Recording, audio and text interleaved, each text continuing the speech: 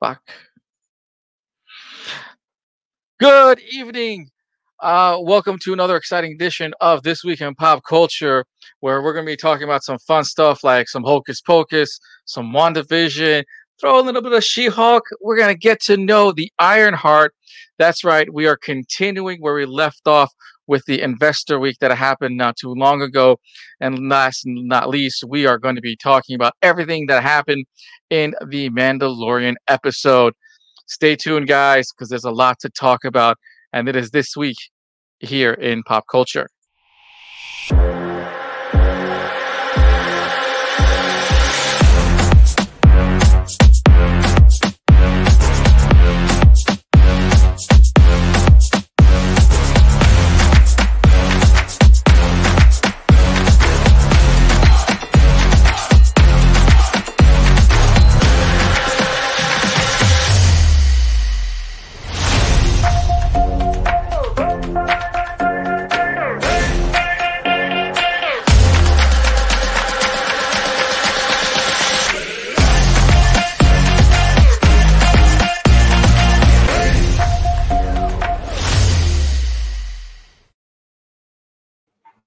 Welcome to another exciting edition right here in This Week in Pop Culture. My name is Ross Zandia. I am your host. With me, as always, is the delightful, is the colorful one, Ms. Leslie Fry. Hello. Ding, ding, And we ding. have the man. You can catch him every time on, right, on the last stop on the L, Mr. Cut the Check himself, Michael Mayhem. Hey guys, what's going on? Hey. Hey, I mean, we have a lot. I mean, should we even talk about Grogu and what we saw, or we're just gonna wait to that final moment to talk about what everyone saw? And that's Grogu joining the dark side. No, I'm joking. no, No, that would no. be dope. That Get would Jar be Jar dope. Binks on it. Get That Jar Jar wouldn't Binks. play. That wouldn't play very well. Definitely not. Oh, that'd be the most funniest thing ever. It's the fact that Grogu just, has joined a Sith Lord and everything. But we'll get to like the first topic on hand, and that is we are continuing off from the Investor Week. We started with some Marvel. We had a lot of Star Wars talk. Today, we're going to give it up to the ladies and the rest of the titles that were for the Investor Week. Yes, we are kind of shorthanded. Sammy isn't here, and also Bergie isn't here as well too to give us some more insight.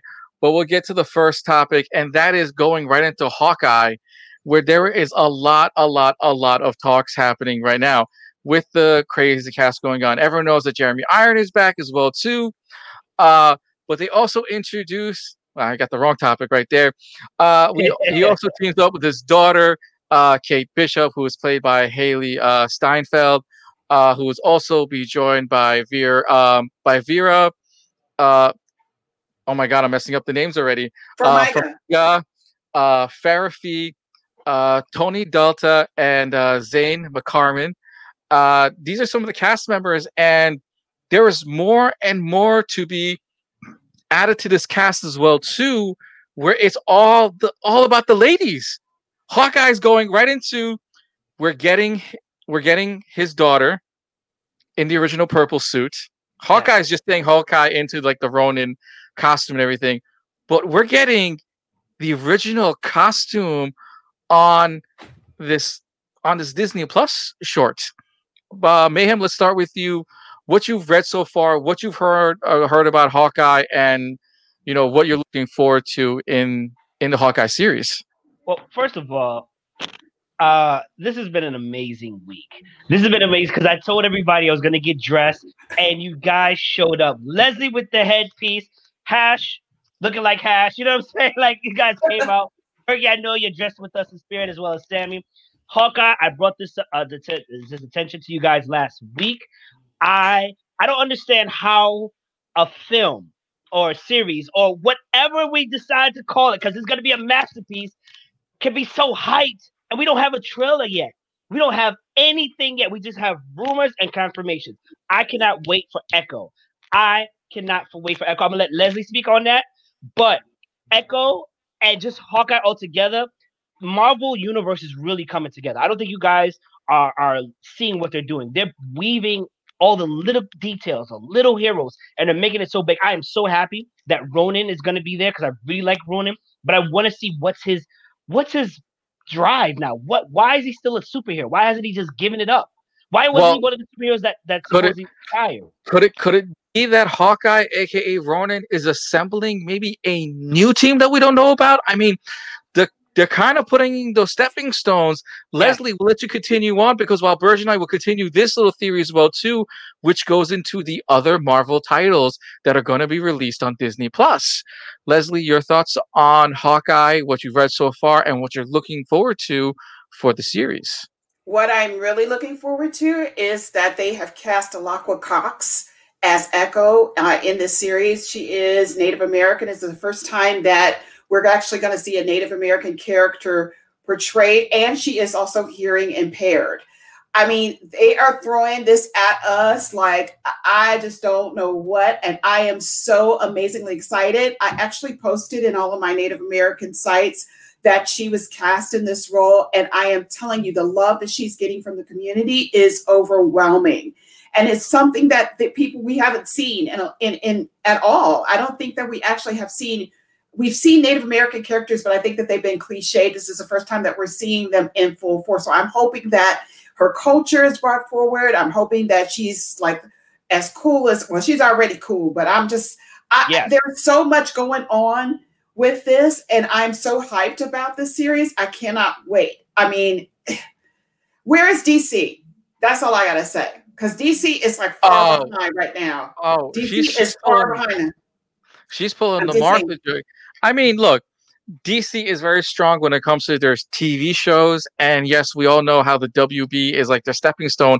But when it comes to the movies, we're going to find out this week, aka next week, for Wonder Woman. Yeah, Mayhem, we can continue this on as well too. But DC has that track record. Marvel doesn't. And the person who knows more about DC than we do, go ahead, Mayhem. So I just want to give them their props. DC animated films and other offshoot superhero movies are actually pretty good. You know what I'm saying? I come down on DC a lot, I know, but I got to give them props where their props do. This is the time for them to buckle down and say, we're not going to be shut out by Marvel. We're not going to be shut out by Sony and anybody else because they have the characters. And I dare say they have the cast. Listen, I will pre-order tickets to see the same actor play Cyborg in his own solo movie. What are you doing about that? What do you do? Like, you know what I'm saying? What do you do? What's going on with Shazam? What's going on with the replacement Superman? You know, what are you guys doing about Flashpoint? Are you going to actually make it a thing? You know, Aquaman, I'm sorry. And I'm not really excited to see Wonder Woman 84, but I'm going to go see it. Because I got to be able to talk about it. I got to be able to be like, all right, well, but wait, you are going to go see it. You're going to see it from the comfort of your couch, aka HBO Max. Yes, of course. It's it's not loaded up, but it's actually right there in the list. So yeah, of course I'm going to see it. So I'm looking forward to seeing what DC answers because DC can't stay silent. Marvel was out here throwing way too much for DC to stay silent. Leslie, look, their silence is deadly, and that means that they're killing anything that's coming out right now. Because let me just say this about DC. We know they're behind the 8th ball. They've been behind the 8th ball for a while. They need to come with it.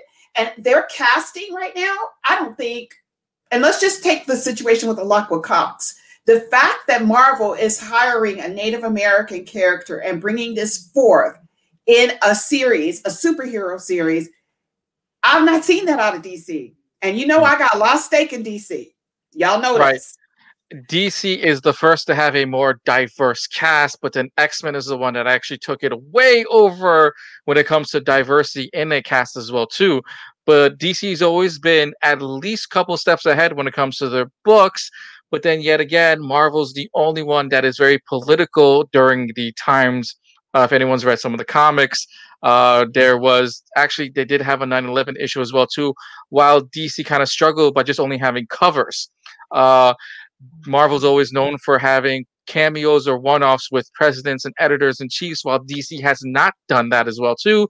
But during President Reagan's time, they did have a few one-offs when it came to drugs and alcohol in the pandemic of the 70s and 80s. There is a fine line when it comes to Marvel versus DC. Yes, even to the point where the federal government got involved and made them go at each other. And the fans voted who would win. It became a tie. But some of your favorite superheroes lost to the not so favorite superheroes. There's a whole list online on Marvel versus DC, who won and who lost at that time. But going back to the add-on of them being diverse, we are going to go into a character change that happened not too long ago, and that is Miss Marvel. Miss Marvel, as we know, is is the reason why Rogue has her powers. Yes, go back to the comic book series. This is the reason why Rogue has her powers, and to get reintroduced, Ms. Marvel is now in the hands of Camilla Khan, a 16-year-old Pakistani American growing up in Jersey City, Jersey. A great story, an avid gamer, a fan fiction. She is a fan favorite amongst young girls as of today. And hey, what a great rush to get this onto the screen and to cast a very young hopeful as well too. Mayhem, let's start with you with seeing Miss Marvel even on the small screen now. So first of all, I remember running into Miss Marvel back when X-Men used to be shown on Fox 5 on Saturday mornings. And I remember the blob was like, "It's Mrs. Marvel." And she goes, "It's Ms. Marvel." And she like punches him through something.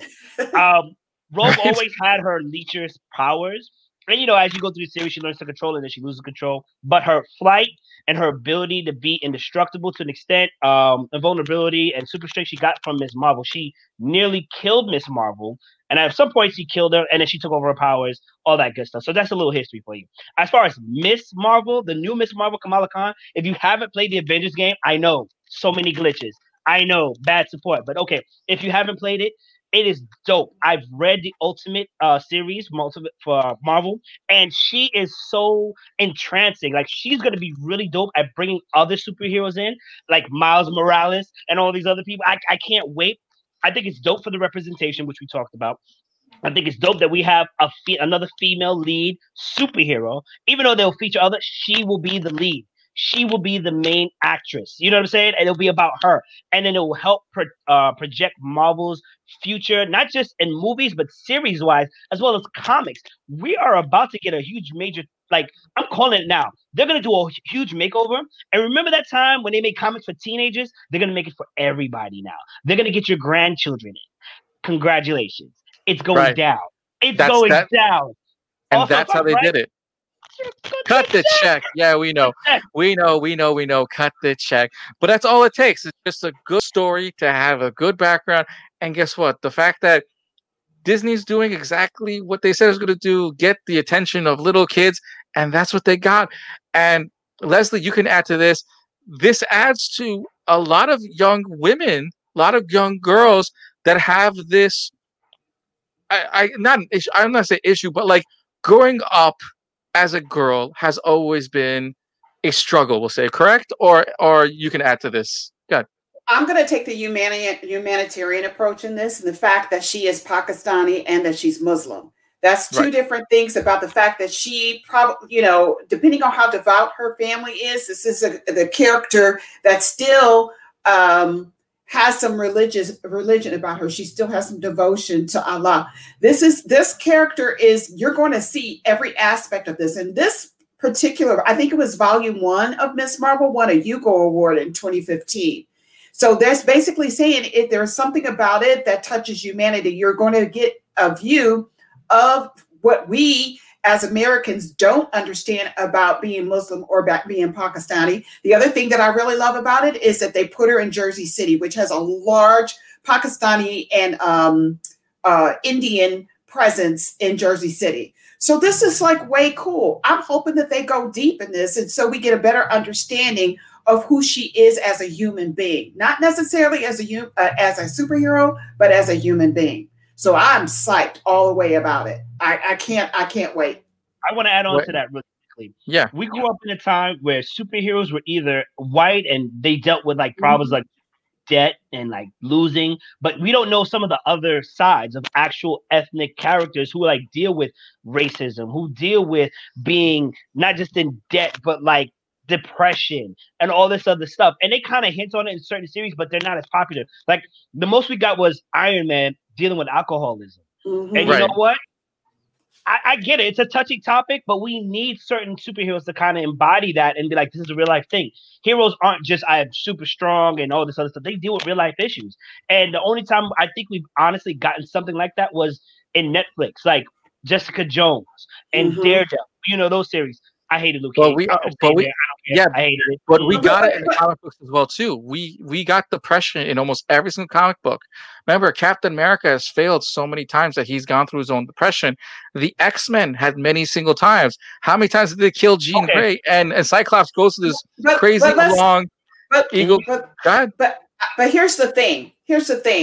If she is dealing with racism as a Muslim in America The boy. and the misconception about being a Muslim here in America, the fact is that she's going to have to show a lot of restraint, knowing that she has these abilities that she could wipe somebody out.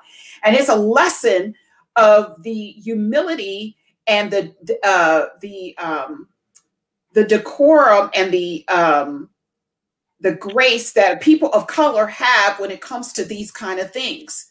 There's so many times that we could be angry about somebody who has some, but we show a lot of, and there's a word that I'm looking for, poise in this when we're dealing with racism here in America. We've done it for a while. We've done it with nonviolence. And here's somebody who can take charge based on the fact that she's a superhero, but we're going to see how she deals with it, how we deal with it every day when we come up against ignorant, stupid people.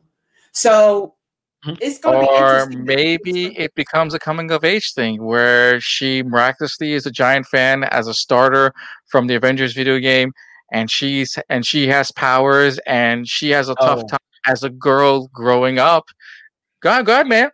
No, just because a you know girl, what? just a girl. You just can't dismiss it, because yes, it's bad enough being a girl, but she is a Muslim girl. She's a Muslim girl, and this is different. Two things that are working against her. All right. I take it you didn't read much of the comics, where 90% of times they never bring up that she is Muslim. They use the last name as much as possible to bring it up. They bring up her Pakistani descent. I doubt very seriously that they're going to be living in the world that we're living in today. They're going to rewrite some of that in this series. Let me say this, and maybe we can move on because we're disagreeing to agree right now, but that's fine. Hear me out on this. You have to understand that right now, as superheroes, there's a second generation who's like, I don't have to take this, and I'm going to stand up for injustice. And there's a previous generation was like, maybe not push it so much. So she's going to address those issues. They're going to make sure that she does. You brought up a very good topic, Hash, when you said X-Men. Here's the thing about X-Men, okay? Captain America, he could lose. He could mess up arguably the worst and then still bounce back. X-Men has not. X-Men, as a matter of fact, even came to the Avengers and said, where were you when we needed your help? You always call us here, which is kind of like how people of color feel. We're always here for you, but you're never here for us. Mm-hmm. So, granted, I love X-Men, especially the way they're going. That, with Kamala Khan and some of the future series, is going to be a topic that needs to be talked about and addressed, but I can't wait till they do. Because remember, you got the first generation that was here first that's like, dealing with racism and this hate, it's part of just living here and it's okay, just accept it. Versus the second one's like, no, I was born here. I don't have to take this. The audacity of these people. And the fact that we've had brutality towards people of color here in America in the recent years. So they're going to definitely address this. They are not. They are not. This is Marvel. They are not going to go that far down the line. They're not. Look, they could have brought it up during Age as well too, and they didn't do it as the exact same thing. Marvel is not going to, as I say, snap necks during that time as well too. If an issue is brought up, they're brought up for 5 seconds to continue on the storyline. Mayhem, one more thought, and then we're going to continue on. Just remember this. We believe that they're going to address it. They may not address it as hard as we think they are, but they are going to address it. You're thinking not. It's hard not to. Because even the Ultimate Universe is actually designed in relation to our universe. It's supposed to be identical, which is why like Thor and Iron Man aren't as powerful as the Marvel universe. So keep that in mind. I'm gonna let it slide. Yeah, but we're talking about the mouse, and the mouse has actually activated Ms. Ironheart as well too, and that is an African American scientist who has gone to college for MIT, and she has reverse engineered her very own Iron Man suits. And if no one can figure out what is going on, this looks like a complete setup for the Young Avengers. Because when you have Kamala Khan and you have another 16-year-old Ironheart, and you also have Hawkeye, this sets up for the Young Avengers, who are literally the children of the Avengers, or some people would say the setup for the West Coast Avengers. But your guys' thoughts on the first African American Iron Woman, we'll say. Mayhem, let's start with you with this one. Yeah, we're keeping this with girl power pretty much. Oh man, I'm excited. Okay, Riri Williams. So, all right. First of all, I'm Team Captain America all day, every day. But the fact that we have Riri Williams coming to the screen is dope. She's an African American woman, well, young girl, excuse me, who reverse engineered the Iron Man suit, and she's like just as smart as Tony, and she's learning. I cannot wait till they bring her because this is empowerment for all women all over. Second of all, her run in Marvel was actually really good. I can't wait till they flesh out the whole story. Who is she related to? Who is she not related to? Is she technically a mutant? Is she not a mutant? She's just a super, like so many different things. And on top of that, I'm looking forward to, this is a little bit left field, them introducing Monica Rambeau more so. We saw her in a trailer that I think we're going to speak about later. I'm not going to bring up right now. So we got Monica Rambeau and also Riri Williams coming in. Like, the powerhouse is coming. If we could get the Young Avengers too, it's like we're going to be sitting on movies for years. We're gonna have our own little Hulks. Like, I can't wait. This is dope. This is a series as well too, aka part of Disney Plus, a short little series as well too. I mean, I'm looking forward to it. Leslie, on a nice young MIT student who reverse engineers, and then we get to figure out how she gets her hands on her version of Jarvis, aka Tony Stark. I'm loving every bit of it. One, she's a girl out of Chicago, which is, near my hometown. She's an Illinois girl. But also one of the things that I really love about this is that we're seeing her, a young kid, 15 years old. Traditionally, we don't see Black kids actually going to MIT. They go to traditional roles like maybe going in the medical field or want to be police officers, stuff like that. But now we're seeing this young smart young lady who's 15 that is going towards this type of technology. I'm going to say something from a personal note. I work in technology in my day job and my survival job, and it is very difficult for us to get women of color, especially young girls, to be involved in any type of tech, coding, or anything like that. So I'm excited about what this is going to bring to that younger audience, to say that this is just not a nerdy thing to do, but this is like superheroes do this.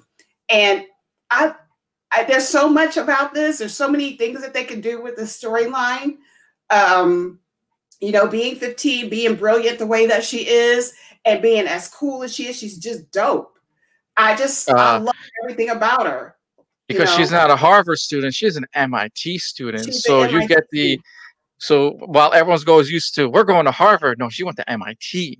Mm-hmm. I'm waiting to see how she gets her hands on her version of Jarvis. Is it going to be Tony Stark? Is Robert Downey Jr. going to voice it? Is that going to be it? Or will we get another version of, will we get Happy involved? But we'll never know until we actually start the series. God, Mayhem. In the actual comic book series, it was Tony Stark's AI that was talking to her, like his own artificial intelligence, like him. And I forgot how he came back. His consciousness. Yes. And I think he downloaded himself into a body and he came back. So if they go that route, we can look forward to seeing Iron Man in the future. I don't know how far into the future, but if first of all, Robert Downey Jr. still has a job in voice acting. You know what I'm saying? Shout out to that man. But then when he decides he wants to step into the light. Oh, yep. You answer your own question before I can say it too. Go ahead, finish it. They could probably recast him too, and this would be easier for them to recast because instead of it being Robert Downey Jr.'s Iron Man, it'd be another Iron Man that they can put. Yes. Right. There becomes another version of Vision. Yes, and they cast somebody else. But that's probably not going to happen until later down the phase. While we're going through this current phase I mean, this current Strange phase right now, where we're getting the TV series first. We're getting a lot of series first before we even dabble in movies. And we're not even going to start with Spider-Man at all, or where that little shenanigans is going. I know, right? And it just keeps growing. I mean, it just keeps growing, but it keeps growing into the color. And I'm not going to say, as weird as it sounds, into the color of green. And that is, we're going to be talking about She-Hulk. And what is actually amazing is that finally Tatiana Maslany finally admitted that she is cast as She-Hulk after numerous times she's denied it. Kevin Feige finally said, no, we have Tatiana and she'll be playing She-Hulk, but she will not be alone. Mark Ruffalo will be joining her as Hulk. But here's something that caught me out of left field, and that is Tim Roth returning as Abomination. Now, I don't know about you, but didn't Edward Hulk defeat Abomination in that movie? He defeated. Did he kill? Did he kill? Defeating? Did he killing? I mean, I'm not gonna go. I mean, look, as bad as that movie was, it was decently good up until the fight scene. I thought it was good. Whoa! I thought it was actually kind of good. No, that's because you two are Edward. No. That's because you two are Edward Norton fans. There's a difference. That's because you two are Edward Norton fans, and you got the skinny dude into the big dude, the skinny dude into the big dude thing. But Mayhem, let's start with you as always, and your thoughts on the cast, crew, and even Tim Roth returning. Did you guys see that? There was a lot of shade from Pat. There was a lot of shade. So let me tell you something. I think the first Hulk movie was trash. I think everybody came to consensus that was trash. We hated it. It took too long for him to transform. It wasn't all that great. The second one with Edward was dope because first of all, I thought Edward played a great Hulk. I heard he's difficult to work with, but he played a great Hulk. The guy who turned into Abomination, I forgot the guy's name. Believable on how he kept testing. Thunderbolt Roll kept giving him the serum and all. It was actually pretty good. It's why we continue to get some more Hulk, obviously, for Avengers. So if they bring Abomination back, I'm actually excited to see that because I don't think he was killed. He was defeated, but it's harder to kill these creatures because of gamma radiation and their healing power. So bring Abomination back, bring Mark Ruffalo back, bring She-Hulk, and let's see them all go at it. Like, can you imagine a souped up Abomination going against She-Hulk and the Hulk? Or better yet, it's Abomination and there's somebody else. There's another Hulk. There's another Hulk enemy. Could this be? Yeah, go ahead, Leslie. Your thoughts as well too. Where you want to add on it? So look, I ain't ever mad when I see Tim Roth play anything. He's always good at it. So I'm just going to say that it's going to be also, and my favorite word tonight to use is dope. It's going to be dope because the thing is that we're seeing all of that green on that green and all of that green screen. Well, whatever, green screen, whatever. But I've never seen the green screen. I'm seeing the green of the Hulk and She-Hulk and Abomination. I am excited about that because I have to tell you, even though I am an Edward Norton fan, I think he played that role very well when he did play it, by the way. So I know you think the movie sucked, Cash, but the movie was really good because anything was better than the first movie that came out. So I loved it. And I thought that he played it emotionally well. We got to see the angst that Bruce Banner would have. So I just thought it was really a good film. So I also thought that Tim Roth was scary as Abomination in the second film. So I'm expected to see even worse this time around. If he wasn't defeated, then he's coming back madder than hell. So this is going to be good. And it's going to take two Hulks to defeat him this time. But what if hold on, no, let me say this one, okay? Because you brought up the theory, especially you, all right? There's two Hulks. You get Abomination, and someone just posted that they hope they redesign Abomination, which I can agree they need to design Abomination. But what if also this is a tie-in to maybe a Red Hulk in this process? You know, Mayhem, I know you want to jump in that one. Go ahead. Yeah, no, while you were speaking, Leslie, and Hash beat me to it, Thunderbolt Ross could still be chasing after the Hulk. Yeah. So if it is, and being that he walked with Abomination, he could, do what he needs to do, and then all of a sudden it's two versus two. Hulk, Red Hulk versus whoever, maybe She-Hulk, and Abomination versus Hulk. Like, I would pay for that. We're paying for it because it's going to be on the Disney Plus series. Well, I mean, yes, but my whole thing is, you still gotta pay for it. I still gotta pay for it. I mean, look, either way you look at it, it's on the Disney Plus network. You gotta pay for it. No, because I don't think. All right, so take it. All right, obviously it's a fighting film and superheroes and Hulk smashing everything, but think about the story. Yes, think about the story because it's not only the Red Hulk, but the Red She-Hulk that comes later on, right? Which is Betty, and then just like the theme. I don't think they're going to go that far right away. They're not going to get us there right away. Oh no, they're gonna drag it. I agree with you, but it's coming. Don't forget, it's coming. There's also going to be a Ms. Marvel, aka also Daredevil tie-in somewhere down the line as well too. If they get this right, especially with the tie-in for Daredevil, she's also, remember, we're listing these 4 ladies, and these 4 ladies all have a tie-in, and that is with the Ms. Marvel series. That if all of these are successful, we have the introduction of the Young Marvels, which includes She-Hulk as part of that team. That's true too. Yeah.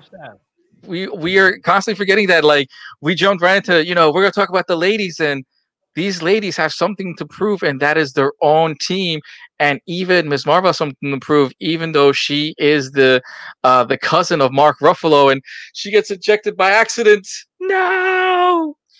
But we'll see how she transitions into being She-Hulk. I mean, I hope they don't make it corny like it is in the comic, because it is kind of corny. I want to see. I mean, no, the cartoon series was fun. The cartoon series, I enjoyed the cartoon series. I enjoyed the corniness. Reference, and it'll be like, "Girls, get it done." sisters are doing it for themselves. All right. So, out of every series that we just saw, even though we're getting 1, how many series you think we're going to get out of She-Hulk, out of Ms. Marvel, out of Ironheart, and even out of Hawkeye? I think they're all going to get across the board. Leslie, go ahead. Go ahead. No, I think that they are really planting the seeds for a bigger world, and this is just not going to stop here. It's going to grow, because this has so much possibility and growth, and being able to introduce new people with probably new series. They are creating this world, and the fans are loving every bit of it. We are dying for this. We're looking for this. So the possibilities are endless here. I can't even count how many series will probably pop off from this. Right. I mean, if it's done right, you're easily getting 3. If it's shortly lived, just like we started with Iron Fist, 2 seasons, and thrown away. So it has to do with. So we have to hope. Let's stop about Iron Fist. You know why Iron Fist only had 2 seasons? Trash. It was trash, and the reason why it was trash. And the reason why it was trash is because you could tell that, first of all, Iron Fist was just miscast. The martial arts part of it was just not even there. It was awful. It was awful. It was a piece of junk.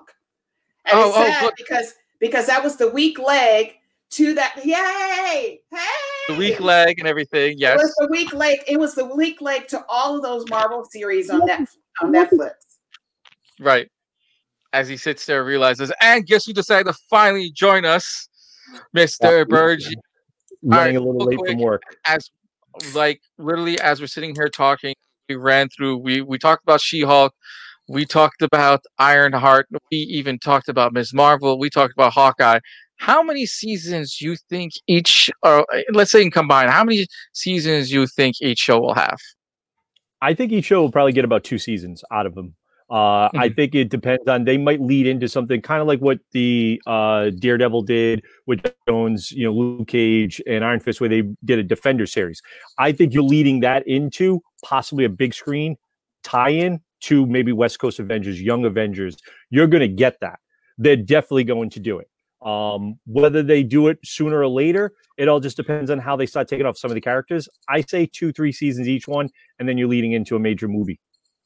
Ooh. All right, he's going with that one. Moving on to our next series, and that is, of course, because it's coming right around the corner with Mandalorian out and everything, everyone's going to be looking forward to WandaVision. Yes, With WandaVision launching no later than January 15th of next year. The first episodes continue to expand. Wanda and Vision are two superpowered, be living in a suburban life, but things seem to be going awry on their suburban life, and it seems to be this crazy little mix-up sitcom.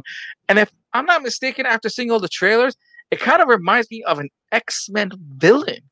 But Mayhem, let's start with you first. Yeah, we'll give it to you first. Yeah, go ahead. First of all, shout out to Bergie, because I don't know what you're doing with that hat, but I wanted a hat today and I couldn't get it. So shout out to you. And your mic, you sound so crispy. Glad to have you here. Second of all, let me tell you about WandaVision. Yes.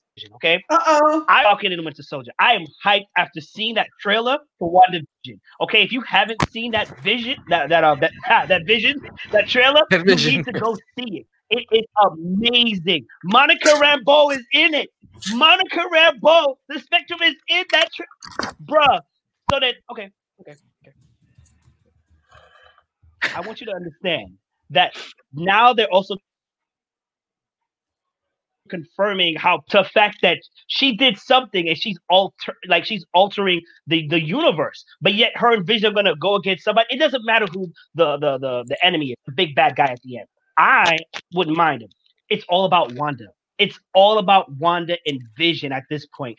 How did they get here? How does this tie into what we're last doing? And you know they're gonna talk about mutants.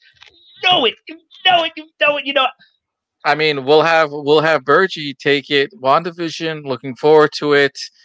Give it to us, Bergie. Give it to us. So, from what I saw from the trailer and everything, and dissecting the showdown, WandaVision is basically going to be based off of the House of M comic book series. So, if anybody remembers the House of M series, basically it was Spider-Man was able to figure something out. His spider sense wasn't, right, and he was able to figure out that there was something wrong with the X-Men and everything. So he went to X-Men, he went to Professor Xavier. He found out that there was something wrong. Got Bishop, got everyone together, and they went to her and basically figured out that she changed and warped reality. Same premise is going to be happening in the TV show. They're basing it off of the House of. There's going to be decades of TV that they're doing. They're going to be leaving it to Leave It to Beaver. You've got I Dream of Jeannie with the nose thing as she does, where you see her doing like she's reading the book and she's going like this with her finger and she's vacuuming. So they're going through the decades of TV. If anybody realizes it, they also do a tie into Married with Children with the leg warmers and the way the hairstyle was. There's also a scene, if anybody doesn't know this, she's the younger sister of the Olsen twins, Mary-Kate and Ashley. Yeah. So there's a scene where they actually show like a house similar to Mary-Kate and Ashley Olsen's house from Full House. So I think that's really cool that they're tying this into it. She basically is rewarping reality, and she has basically a break with reality. And that's why you see in certain scenes where it looks like it's static, like you're trying to get the TV to come in correctly. So she's having a warp. You see Monica Rambeau come in because she was sent in, and all of a sudden somehow she becomes part of the reality. When she moved to there, she started her reality power warping, and as she got more involved in her own, basically her own deception, she started taking more and more of the neighborhood. There's basically like a biodome over this entire city where she lives. One of the characters rumors is it's supposed to be Mephisto. She makes a deal with Mephisto where she gets her two kids, Wiccan and Speed. Agatha Harkness is one of the other ones, is the witch, who happens to be the one that we see in all the trailers with her, with the black hair. I can't remember the lady's name for the life of me in real life for whether she does. I absolutely love her. Hilarious as a comedian. So she's supposed to be playing Agatha Harkness, who is part of Mephisto, who is the devil, who's trying to take over and wants to get into our plane of existence. So this could lead right into the Doctor Strange movie, which we're going to see. This is basically the tie-in to it. This is an awesome trailer, 8 episodes long, to Doctor Strange. I'm looking forward to this. Show is going to be nuts. Not only Doctor Strange, but also Loki, especially mentioning Mephisto. Mm-hmm. Go ahead, Leslie. Your thoughts? No, I was going to say that's Kat Dennings. I think that you're talking about. Yeah, Kat Dennings. No. Kat Dennings is the other one. There's another lady with the black hair. You see her in the leg warmers when she's inside that area. I can't remember. Catherine Hahn? I think that's right. I think it's Catherine with the red hair. Does she have red hair or black hair? Anyway, I honestly can't follow Bergie's expertise on WandaVision. All I can say from the perspective of what I look like, and I'm just going to look at it for production quality. what I saw makes me want to watch this series. The color, the nostalgia, the romance, all of this we want to see. And so I'm in all. Look, I'm not even putting a foot in. I'm putting a whole body into that series. I'm jumping in foot first. So I'm excited about it. You know, Now, I can go into the. Go ahead. yeah, but for Mayhem and Burgie, do you guys actually see another tie-in, and especially having the X-Men, and if this being a TV show series, do you see the introduction of Mojo? Yes, of course, because I mean, it's supposed to be a biodome, but I feel like it extends outward. People forget Wanda is so powerful, she affected the multiverse. She affected the multiverse where she said no more mutants, not just Earth 616, all of the Earths. So they have to bring mutants in. And of course, they're gonna probably mention it, honestly, and it will come back to it in either another movie or another series. But we're expanding the universe. Isn't this coming out before Doctor Strange in the Multiverse Madness? Of course, yeah. So Yeah, this is the first in the series. Right there. Come on, like it's happening. Mutants are bring my boy Nightcrawler back. Bring a good Fantastic Four movie. How about that? Let's get a good Fantastic Four movie first before we get X-Men. One more time, we're going to go to the next one because spoilers are ahead. Well, not really though, but go ahead. I mean, I could definitely see them bringing Mojo into it. It's going to be interesting. This could tie into so many, alter realities, introducing so many characters that have to do with what she's going to be doing. I would love to see them introduce maybe an X-Men character or something. Maybe they bring somebody in like a Professor Xavier, but we don't know it's him. We just see him in the background. We see a bald head guy and he's sitting there and he's like taking notes and he's putting his feet in with the FBI, the CIA, or SWORD or SHIELD or whoever it's there to try to help out. And he's now trying to realize, no, guys, she cracked. She just broke reality. We need to get this under control or she. I know. We're not getting paid to give up this information. We're not getting paid to add to the storyline. That's an excellent storyline. I just want red carpet tickets for all my crew here, please. That's all we have. Red carpeting for something too. But while everyone is all excited for we're literally for January, for 2021 to happen. Forget January. We're just excited for 2021 to happen. And 15 days after that, we will all be stuck to our TV screens or to our monitors or to our phones, everywhere we watch Disney Plus. And we will be excited to watch the first episode of WandaVision. And of course, we have to wait every single week after that, just like how we did with The Mandalorian. Yes, ladies and gentlemen, we're going right into it. Yeah, right. I'm totally okay with that. I wish okay with this. Yeah. I wish they would do this instead of doing what Cobra Kai is going to do, which I'm very disappointed because we're going to get the full season for Cobra Kai. I want them to give us like a weekly episode so we are more excited every week. Mm-hmm. But it is what it is. I mean, William, if you're watching, you can always write me a check to say that's a great idea too. We'll talk about that one a little bit. But I don't know if we could say spoilers ahead because everyone by now has probably seen The Mandalorian and what has happened in this latest episode, the finale chapter. I will, as I said before, we're gonna go on and everything, but get your tissue boxes ready because I'm about to give you guys one more time the episode scenario that went down one by one, and we will be discussing almost every single thing that has happened, including some Easter eggs and maybe one or two that caught my attention that I posted on my personal Facebook page that has caught some of you guys to watch us a little extra today because I said to watch The Force Awakens because that's what I thought of after watching this a third time, and I'll explain to you guys why. First we'll begin with Slave One getting on their hands of Dr. Persink and his ship.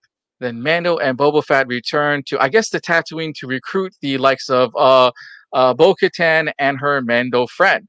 Bo-Katan and Boba Fett get into an argument, and she calls Boba Fett a clone and a disgrace to the armor shortly after they get into a small little bar fight. Yeah, we're going through a quick little scenario for you guys. But Mando needs Boba Bo's assistant to get the child back and makes a deal with Bo, but Bo wants the ship and the saber. The child is the child is the only priority on Mando's mind. With Mando's team assembled on Slave One, they plan their attack with a little help from Doctor Perkins, who briefly tells them where the Dark Trooper talks about where the Dark Troopers are held and where the child is also being held. With the decoy in play, they head towards Moth's ship. Desperately trying to board the ship, Moth senses a change and leaves the bridge, but first he activates his Dark Troopers. Cue the Dark Troopers theme song at this time. Yes, they have their own theme music at this time during the scene. Still chills. You hear along as I write this, as you hear the music. Now they are aboard the ship. The ladies open fire. Mando exits the ship as well too and starts heading towards the child. But the ship is clear, a little too clear, as one person says. But the ladies open fire on every stormtrooper on the way to the bridge. Oh no, the Dark Troopers are powered up by now. Mando gets to where they are held and he attempts to close the doors, but one forcefully gets out. Mando gets into a painful battle with one of the Dark Troopers, only defeating him with just his spear, which wasn't easy. Mando goes back to where the rest of the Dark Troopers are held, opens the outer bay doors, and sends the Dark Troopers into space. But did the Dark Troopers remind you of anything or anyone? Well, as I like to say this little Easter egg, they kind of reminded me of the set designer who designed the Real Steel object. And yes, going on. Yeah, they remind me of the Real Steel robots. The ladies go on to continue to the battle towards the bridge, and they make short work of it. Once on the bridge, Bo-Katan goes into a panic and goes, "Where's Moth?" Mando goes to where the child is being held, but first, he snaps the stormtrooper's neck before entering that little corridor. Moth is with the child and with the Darksaber over his head. Oh no! Moth and Mando exchange words. Moth tells Mando about a short history of the sword, while Mando just wants the child. Moth makes a deal with Mando. Mando agrees to the deal. Then Moth goes on, but does he? Moth starts a battle with Mando. And well, thank the Force for the armor and spear, and that is how Mando defeats Moth, but also sparing his life at the same time. Now, with everyone on the bridge, Mando tries to give Bo-Katan the Darksaber, but Bo has a look on her face. Yes, Moth explains that the Darksaber must be won in battle. And no, the Darksabers have now returned. Yes, and we know because they have jetpacks and all. Cue the Dark Trooper music.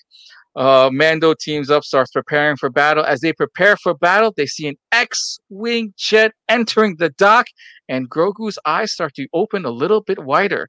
The Dark Troopers are now turned their attention to a new person who has just entered the playing field. A figure in a dark cloak appears, and he has a lightsaber in hand and is taking the Dark Troopers one little strike at a time. Grogu senses the Force in this Jedi, and this Jedi saber in hand, making his way to the bridge. With a scene similar to Rogue One, he mauls down the remaining troopers and makes his way to the bridge. Grogu then lets everyone know that it is safe to open the doors, and lo and behold, the Jedi reveals himself as to be Luke Skywalker. Yep. At this time, Luke Skywalker appears. Luke is here to take Grogu away for his Force training, but first, Grogu wants Mando's permission to go with Luke Skywalker. Yes, I know. Start the tears. Mando gives his permission, telling Grogu that he promises to see him again. But Grogu reaches for Mando's helmet. Mando removes his helmet, revealing to the child what he looks like. Then we see a nice moment between Mando and Grogu, but Grogu does not want to go. So cue in R2-D2. R2-D2 enters the scene. Grogu lets go of Mando's leg and proceeds to walk towards Skywalker and R2. R2 beeps a few words to Grogu. Grogu and R2 seem to be excited with each other. Now Grogu is ready for his next journey. Skywalker nod. Then Skywalker says, "May the Force be with you." And with with Skywalker carrying Grogu in hand, and of course they look back. You see Mando in tears as Skywalker and R2 and Grogu enter the elevator doors, and the door closes, and thus ends season 2 of The Mandalorian. Guys, I don't know what to say about some of the scenes. Let's just start with the first one. How about that bar scene where they literally just go ham on Boba Fett? We're gonna start with the bar scene first. Mayhem, start with you. The bar scene. First of all, let's go. We're going with the bar scene first. I'm gonna go to bar scene, but I just want to give credit where credit is due. Okay. First of all, if it wasn't for you guys, I think I still would have been as invested, but all this backlore and stuff has definitely brought me to the forefront. Like, you guys have definitely opened me up. Les, Sam, Berg's over here. Berg over there. So, secondly, Les, you called it. You called it. If you guys haven't been following our show every Sunday, you missed out. This lady above me called it. Bar scene. Sasha Banks is my hero. Sasha Banks as Koska is my hero. And I think 100% she could have killed Boba Fett. I know they were out here fighting, grandstanding, whatever, but she got the upper hand on him. And she did a reverse DDT on him. Y'all caught that, right? Right? Yes. Okay. Yes. Obviously, they weren't trying to kill each other because, the flamethrower thing, and it was just grandstanding. But I fully believe she's a better fighter than Boba Fett. And it was awesome. It was everything. The girls in this episode, the women in this episode killed it. The only person to beat them was Baby Yoda, Grogu. So that was it. I'm sorry. Leslie, let's go ahead. What did you think about that bar scene of them entering the bar and them immediately, literally turning on Boba Fett in mere seconds? Listen, I was actually transported back to the days where we used to watch those kind of bar scenes, like in a spaghetti westerner, where it's just like so crazy. You're like, it was like one part John Wick and one part, the bad, the good, the bad, the ugly. Those women were so badass, and their suits are so fitted. They are just they had it.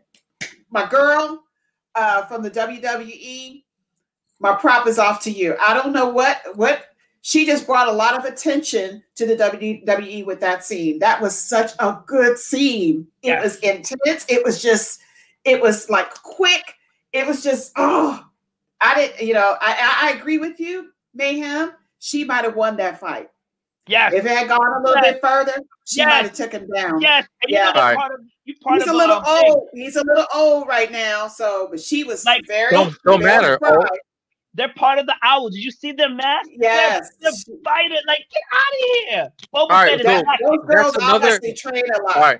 All right. That's another debate for WWE 2K to figure out which which Mandalorian will win. But Bergie, what did you think about the bar scene and how Bo-Katan immediately went on just pretty much try to tear down Boba Fett? She wanted to basically prove that she was the leader. Like, I'm the leader of Mandalore, not you. I get it. Your history, your legend is what it is. She wanted to tear down a legend. That's it. She didn't have the guts to get up and stand to him. Mercedes did, which I get it. She wanted to prove something to her, her queen. Look, I got the old man. I'm going to take him. Whether you like it or not, there's no way in heck Disney would have let Boba Fett lose to her. Boba Fett would have won. Boba would have won. Let's put it that way. If you didn't, 60-year-old men that grew up on that would have been crying in their morning breakfast cereal. It would never happen. So you're going to let Boba win. I mean, come on. It's Boba Fett. I'm just saying. I love the scene. It did remind me of the spaghetti westerns that we grew up on. John Wayne. You got like the Clint Eastwood style where it's like the duel. They all have to like the tit for tat to see who's got the, I've got the skill. No, you've got the skill to get it going. I thought it was a perfect scene. Like they really played each's strengths, and then to go into the next scenes that we will talk about, I thought it was perfect. They did it great. I was hooked right from the moment they walked in. When he walked in, I was like, oh, this is going to get down. Someone's getting beat down. You knew it was happening. Well, it's funny you should say a certain line, and that is the legend is better than the story. As we continue on, they make their way towards the ship, and AKA, let's just talk about the score real quick, because at this point in time, literally at the start of this episode, there was literally 2 new tracks, or let's say 2 new songs, and that became the Dark Troopers had their own theme music. Mm-hmm. And those chills started at the beginning of the episode of like, okay, I know it's the end, but something's off. This is the most chilling episode I believe anyone has seen out of the Mandalorian series. Leslie, let's start with you. What did you think of the Dark Troopers theme music? You know, one of the things that I love about the Star Wars franchise is that the music drives the storyline. Music is very important.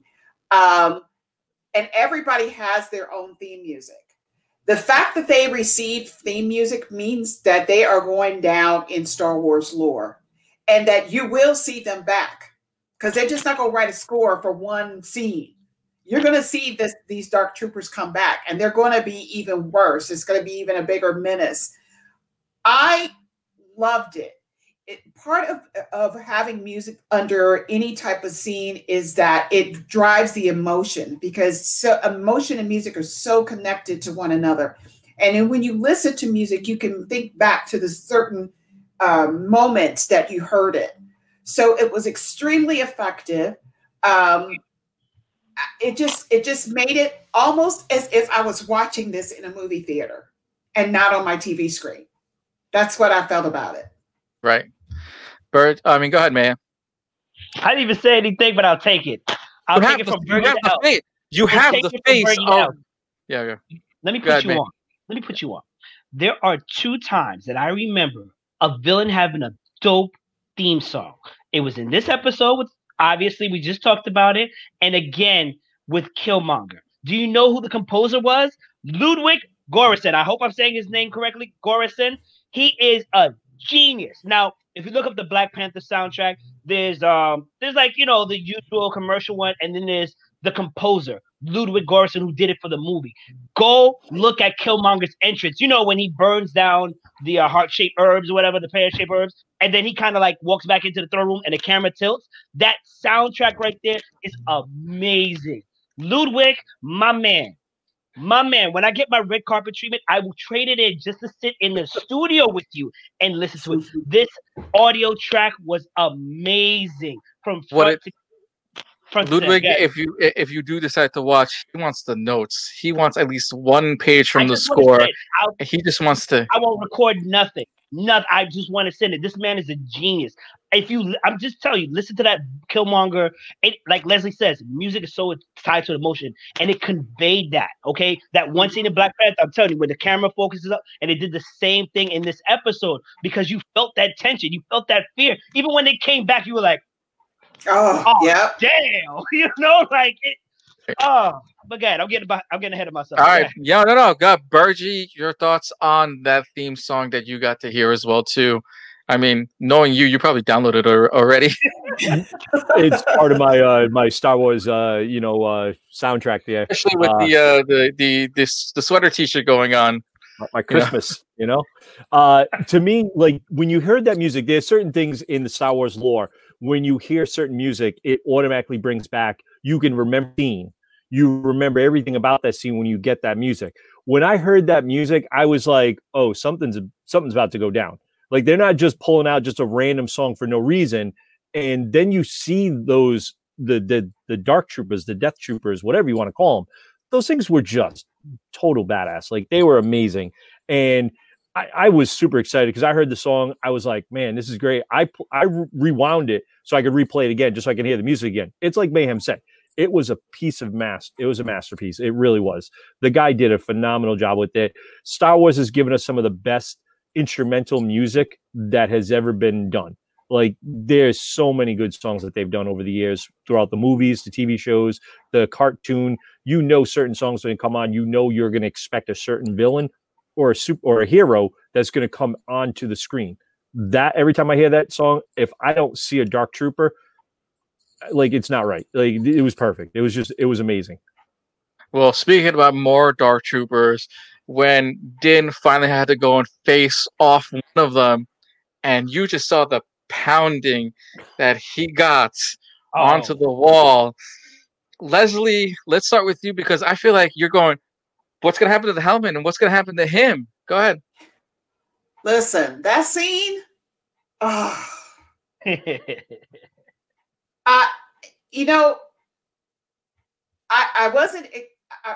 was expecting it, but the fact that they beat down the door the way that they did and they came after him, I felt like I was watching. I actually felt like the fear and the intensity and the fight. I honestly did not think that Din was going to get through it because I knew that when they were punching him in the face and something was going to crack eventually when he just kept pounding him.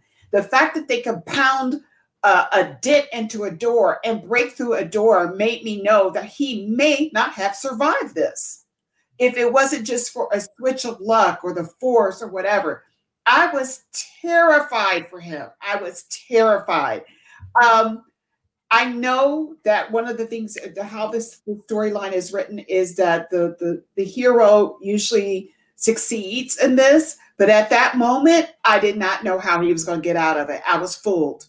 Right. I was just like, he's not going to make it. He's not going to make it. And I literally was watching it with my husband and I was like, no. I was like screaming and shouting at the screen because those are the moments that you live for, that you're actually shouting for the hero. You're rooting for the hero and you're screaming because of the bad guy.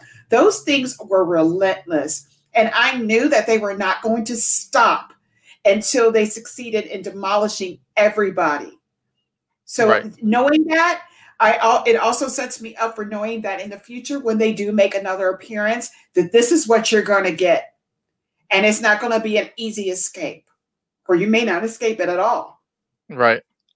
Mayhem, your thoughts on that particular scene, seeing the Dark Trooper exit that door and go right after Mando and the pounding Mando took, and to just, go ahead. They answered why he survived that. They said Beskar Steel, strongest stuff out there, right? Mm-hmm. And I'm not going to go into what happens later on, per se, that kind of confirms that, because we're going to scene by scene. But there are two things I want you to keep in mind. Towards the end, when he takes off his helmet, which we talked about, he takes off his helmet for baby Grogu. It's pressurized. It's like a sound. So he must have something to seal his... So like when he's getting hit, instead of his head hitting the helmet, it's moving with the helmet, which is why, for lack of better, he's not like brain dead, or he's not dented, or like his face isn't as messed up as football it is. Helmet. So like there's that. But then also, have you guys realized that this episode particularly kind of answers and brings about the attention of legends and stories, like what's true, what's not true, and they kind of confirm it. Once again, if you've seen it, think back the certain fight scene that happens. And why wasn't certain somebody hurt? We'll get into that next time. Bergie, take it away, Bergie. I mean, when I saw that, like the way they were pounding on that. Now, just a little bit. Now, am I the only? It kind of look like the Cylons from Battlestar Galactica. Yes, they do. Yes, they do. So, I was going with real steel robots from the Hugh Jackman. Looks like before that were the Cylons. Before that were the Cylons. The face kind of had that Cylon look to it, and I loved it because then you have, Katie Sackhoff, who was in Battlestar Galactica. So I like that that was like a little bit of play on it. I know it's the Jedis, the troopers, but it kind of reminded me of the Cylons. I loved it because those things were relentless too. The way they came at him, like you watch that coming through, I was like, man, when one got through, I was like, he ain't surviving this. Just the way he got pounded, got thrown all around. It was nuts. Like, it was seriously, you would think this dude's coming at us with a couple of cracked ribs. He's not going to survive this. He's going to be worse for wear. Who's going to have to save his butt later on in this episode? I mean, when it was hitting his face, I expected to see a crack in that armor, in the helmet, or like his visor or something, because that's not Beskar. That could have been anything. We don't know what it is.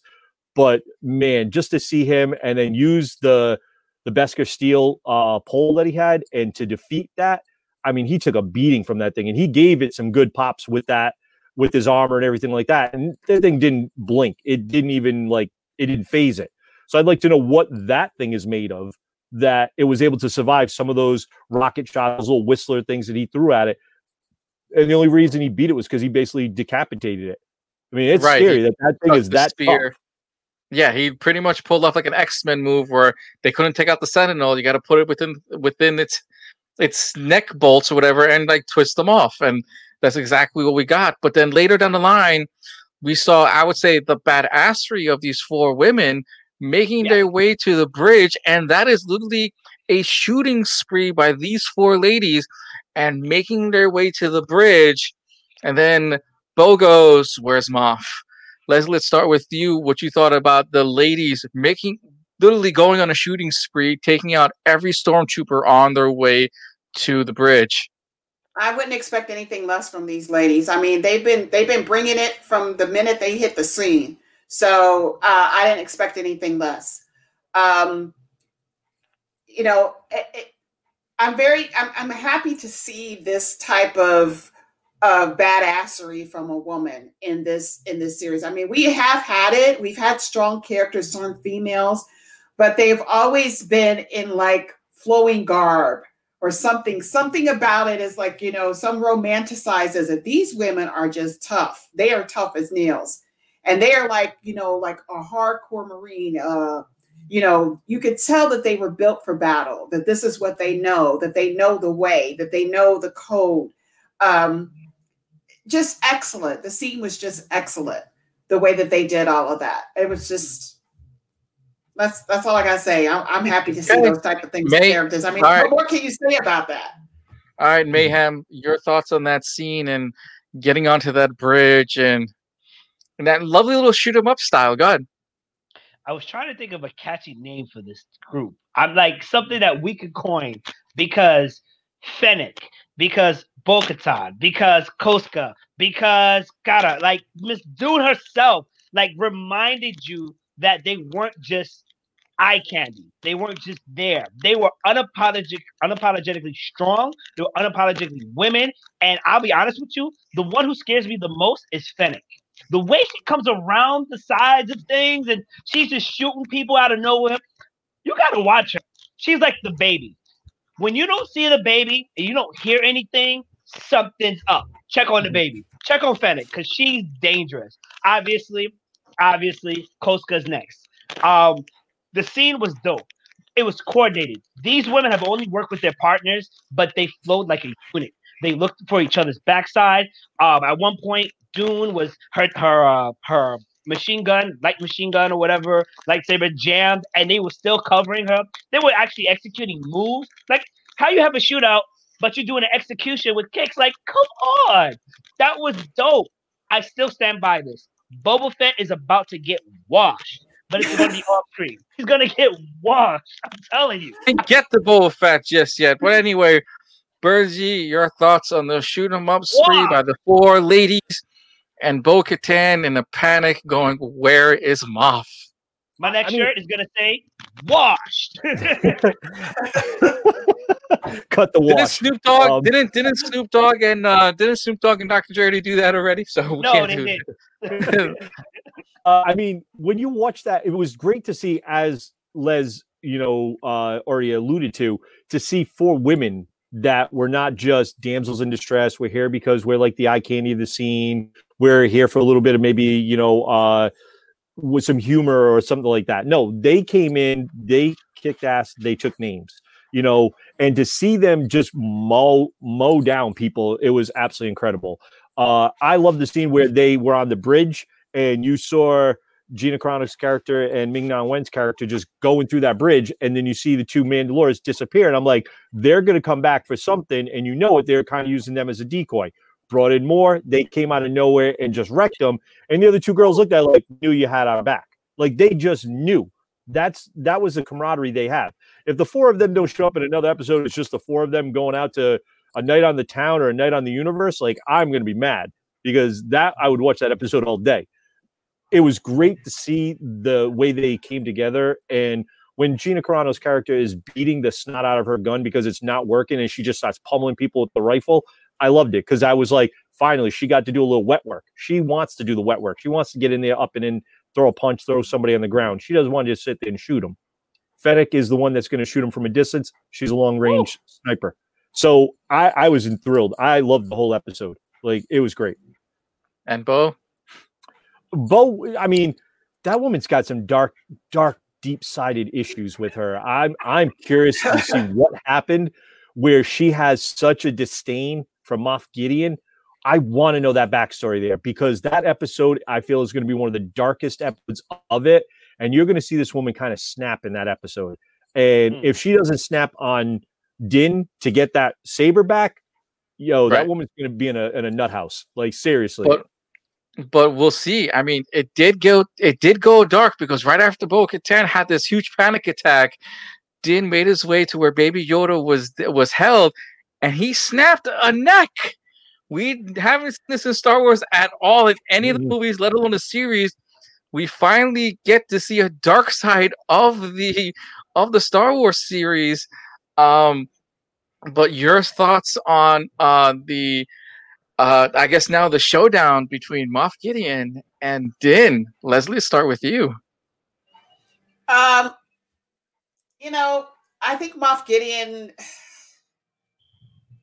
there's so much that they're going to do with this character, because this character is building himself up to be one of the most despised and hated characters of this series. And each time I see Giancarlo play this role, I see it becoming darker and darker. And he's caring less and less, or what that makes him humanity, whatever is about him that makes him human, you're slowly losing that. He's also very treacherous in a sense that fear drives him to do certain things to save himself. So that makes it even worse. I can see this going on with him. Like, he would rather take somebody out first before they take him out. The fight scenes, when Din actually broke the neck in that one, I actually had to replay that, because I was like, did he just break somebody's neck on a Disney show? It was really surprising, but it was very satisfying in a sense, because at this point you were so heightened with the emotion that was going on in that scene that I just wanted to get rid of him. You just knew, you definitely felt the dynamic between the good and the bad guy. So however he took him out, I didn't care. I didn't care that it was a neck snap. I was just so satisfied that he did it. So he had to move on to do whatever he had to do. He had to go get Grogu. He had to make sure that Grogu was safe. There was a lot of stuff going on. So it was very worth it seeing that neck snap. Sorry, kids. Mayhem, your thoughts on when Moff and Din are exchanging words and he almost walks away, and then Din decides to strike first. Could you have seen that happen? Go ahead. Time out. Pause on the play. Miss Delgado, the big bad Bo Batch. Big bad Bo Batch. That's what we're going with. Big bad Bo Batch. And if Disney wants to get cheeky, there's going to be a line that says, "Oh, I'm such a batch." Like, I can see that happen. I can see I can see that happening so much. Thank you for that. So with the fight scene, honestly, we're getting closer to he's literally in front of Baby Yoda. This man is desperate. He wants that child. That child is like his son. So like all his normal killings, which are a little bit more finessed, he's been at it. He's been enraged in a sense, but he has the mask on, so it's a mix of emotion. When Moff Gideon is like, "All right, I'll give you Baby Yoda. I already got what I wanted. Yeah, whatever. I'll say Grogu. I'll give you Grogu. I got what I wanted. I'll go, whatever." And I'm like, it can't be that easy. And he starts to walk away. I'm like, this man is a genius. Like, he found a way to like ensure his survival. And then he starts attacking my man, the Mando. And I'm like, oh my God, Mando's gonna die because wait, Beskar Steel? The saber doesn't destroy Beskar Steel? Oh my God. Like, what was true? What wasn't? All this hype. All this hype. And you know what? As far as snapping the neck, because I'm going back right now, as far as snapping the neck and being a Disney show, I want to bring your attention to something called Samurai Jack in Cartoon Network. Samurai Jack used to cut cleanly through these androids, and they got away with it. But ironically, they used to bleed oil, but it wasn't human, so it was okay. Not until like the last season, which I believe was the 5th one, because I love Samurai Jack, did he actually kill a human being and got away with it. It was only a matter of time with Disney. And to be fair, when Disney kills somebody with a lightsaber, it's still a human, but you don't see like the innards or anything, so they can get away with it. So I am happy they brought that. I hope they do it again. But oh my God, that saber? What else? What else? Bobatch. Bobatch. I think the triple Bs. I mean, okay. Bergie, take it away. Fights and what you got out of it. That conference. I want to go a little bit like where you were talking about the neck snap, because that is something that we're all sitting here like, oh my God, I can't believe Disney did this. He did a neck snap. Do we not watched any of the Disney stuff beforehand, or 2 episodes before where Boba Fett got his armor and the man went house on an entire platoon of troopers and he was cracking their heads where they were spinning basically like a 360 top? Like, this isn't nothing new. Disney has done it. We just never heard it. So you heard the snap of the neck. That's where we're all like, oh crap, he literally just broke the dude's neck. Like, they shoot people like with lasers through. We've seen holes. Like, we've seen this. It's just, I think it's noise, the neck snapping. We haven't heard before. So I think that's what kind of caught everybody off guard. I was surprised they did break his neck. Like, I didn't expect that. That was a little dark, I thought, on Disney. But kudos to you, because it was the scene. It made that scene like this man's doing anything and everything he can to get to that child to save its life, because he knows that baby is in despair and it's could be hurt. When he entered that room and it was a showdown between the two of them, I literally, like, no joke, I was thinking, back in the day, Luke and Darth Vader, where they're looking at each other and they both got the lightsabers. And I was like, man, who's going to blink first? And Moff's like, nah, you got him. We got the blood. I got what I needed. I just want off the ship. Don't knock me around. He turns his back on him, goes to the baby, and then Moff Gideon unleashed fury on him because he knew he needed to beat him, because if not, he was going to have him on his back for the rest of his life. He was never going to get away with it. The fact that he was able to defeat him, it's only because of the Beskar armor. Anybody else, no one would have survived that, the Darksaber. It was just too powerful. He beat him, and I thought he actually was going to cut through the Beskar steel that he had above the staff, because that thing was getting red hot, and I was like, at what point is he going to snap that? I really expected him to snap it. And if he did, I thought he was going to come in two-handed and just pummel him. Right, because they held it on for a good while, and that got completely red. And we know from any type of movie down the line, especially when it's a long staff, eventually comes in 2 pieces. Yep. Maybe that's a teaser for an Easter egg down the line. But let's go back to now. Now we're going to continue on.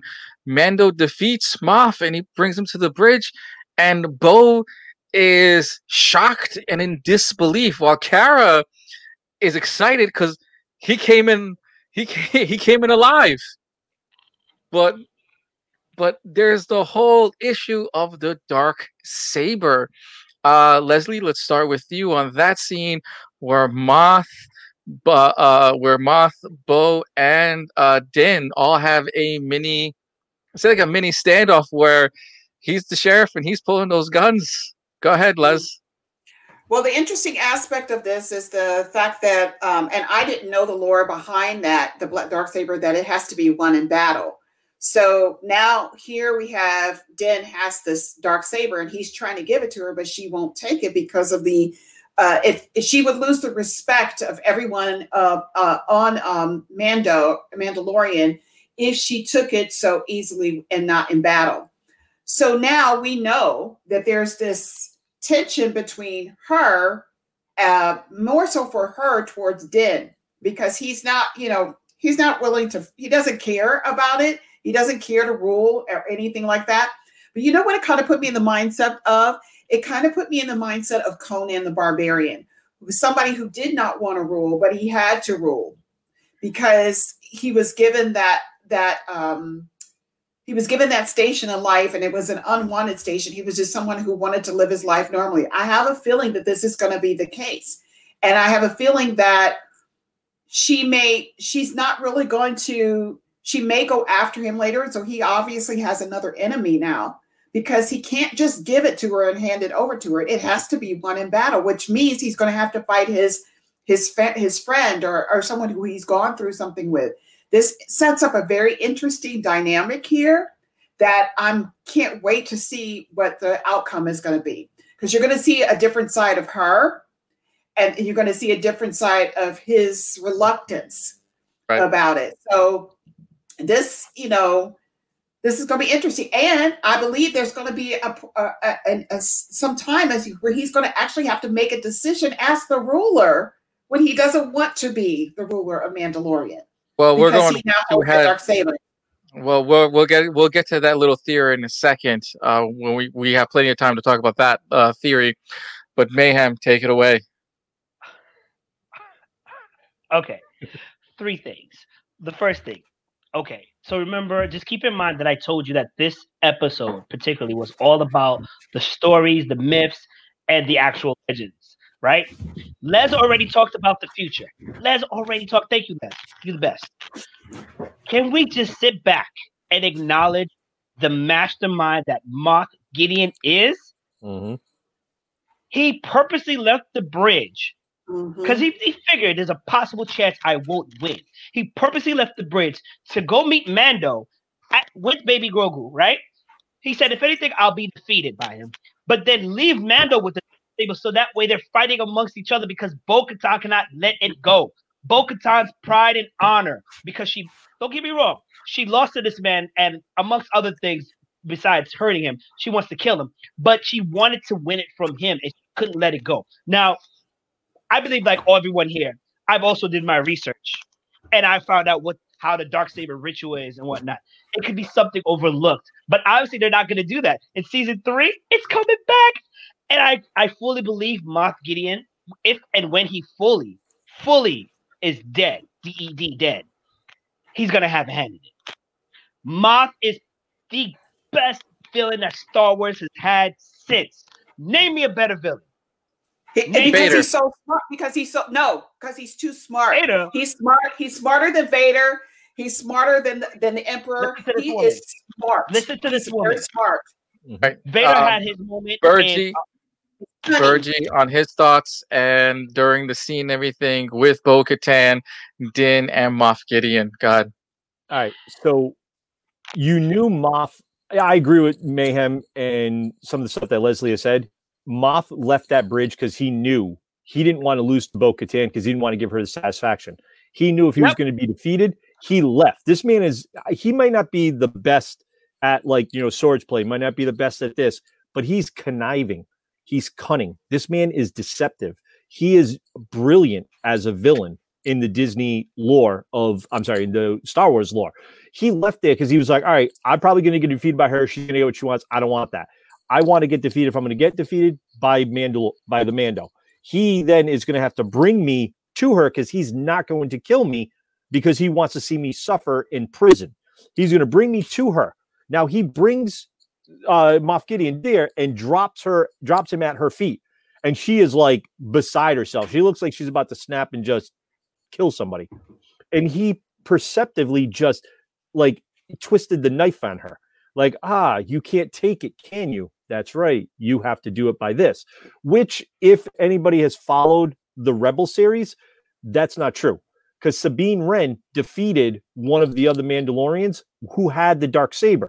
She beat him, got the saber. She did not want to rule Mandalore. She gave it to her mother, who happened to be one of Bo-Katan's, collaborators, and gave her the weapon. She can't do that. Bo does not want to take it that way because she knows she will not get the respect of Mandalore because she didn't defeat Moff Gideon.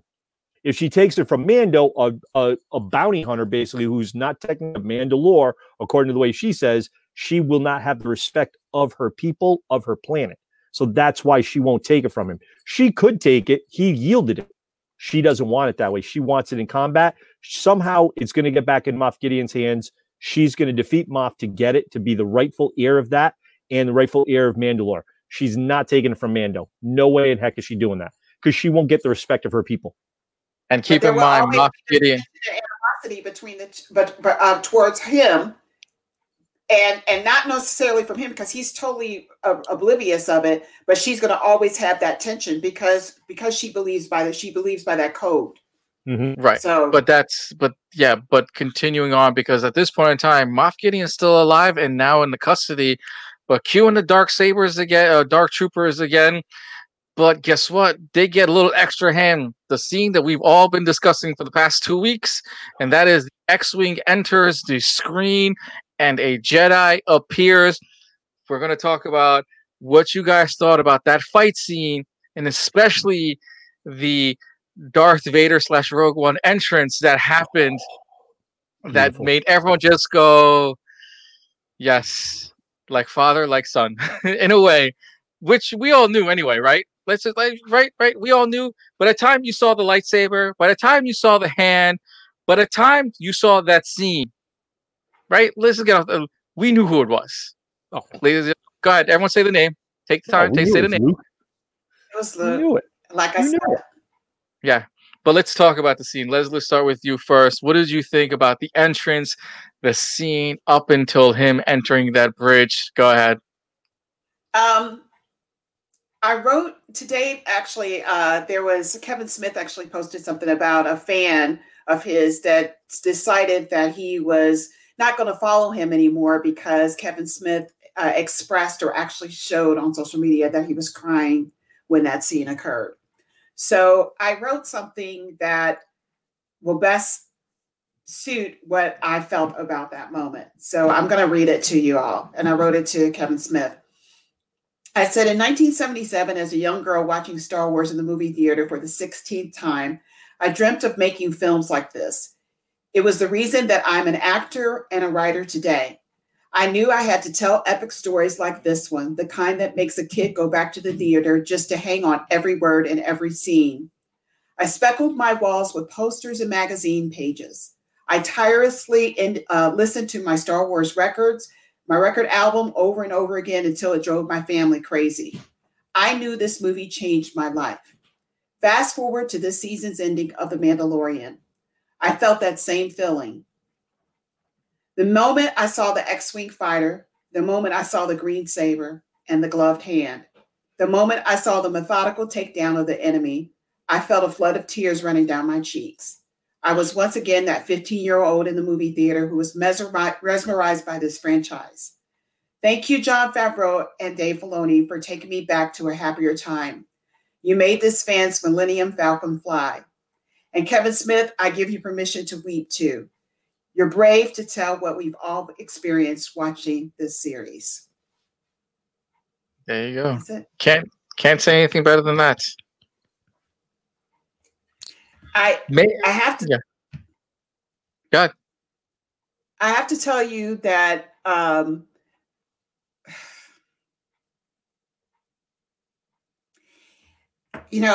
this has been a very hard year for everybody. And when people who are fans write for the fans, they bring us out of a mindset that we've been going through for a long time together this whole year, 2020. They did us such a service by serving that up on a platter for us, that moment, that nostalgia, that happy feeling that we all had. And this is the reason why we are discussing that moment right now.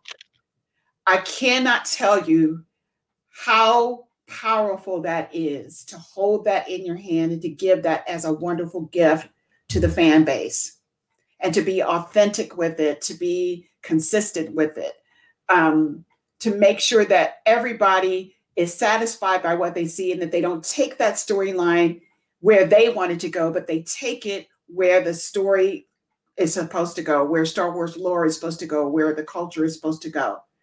So thank you so much for doing that. I watched that scene over 3 or 4, 5, 6 times, I will watch it over again and I will cry every time I see it because it brought me back to a more innocent time when life was happy and good guys won and bad guys lost. There you go. Bayham, do you even want to top that right now?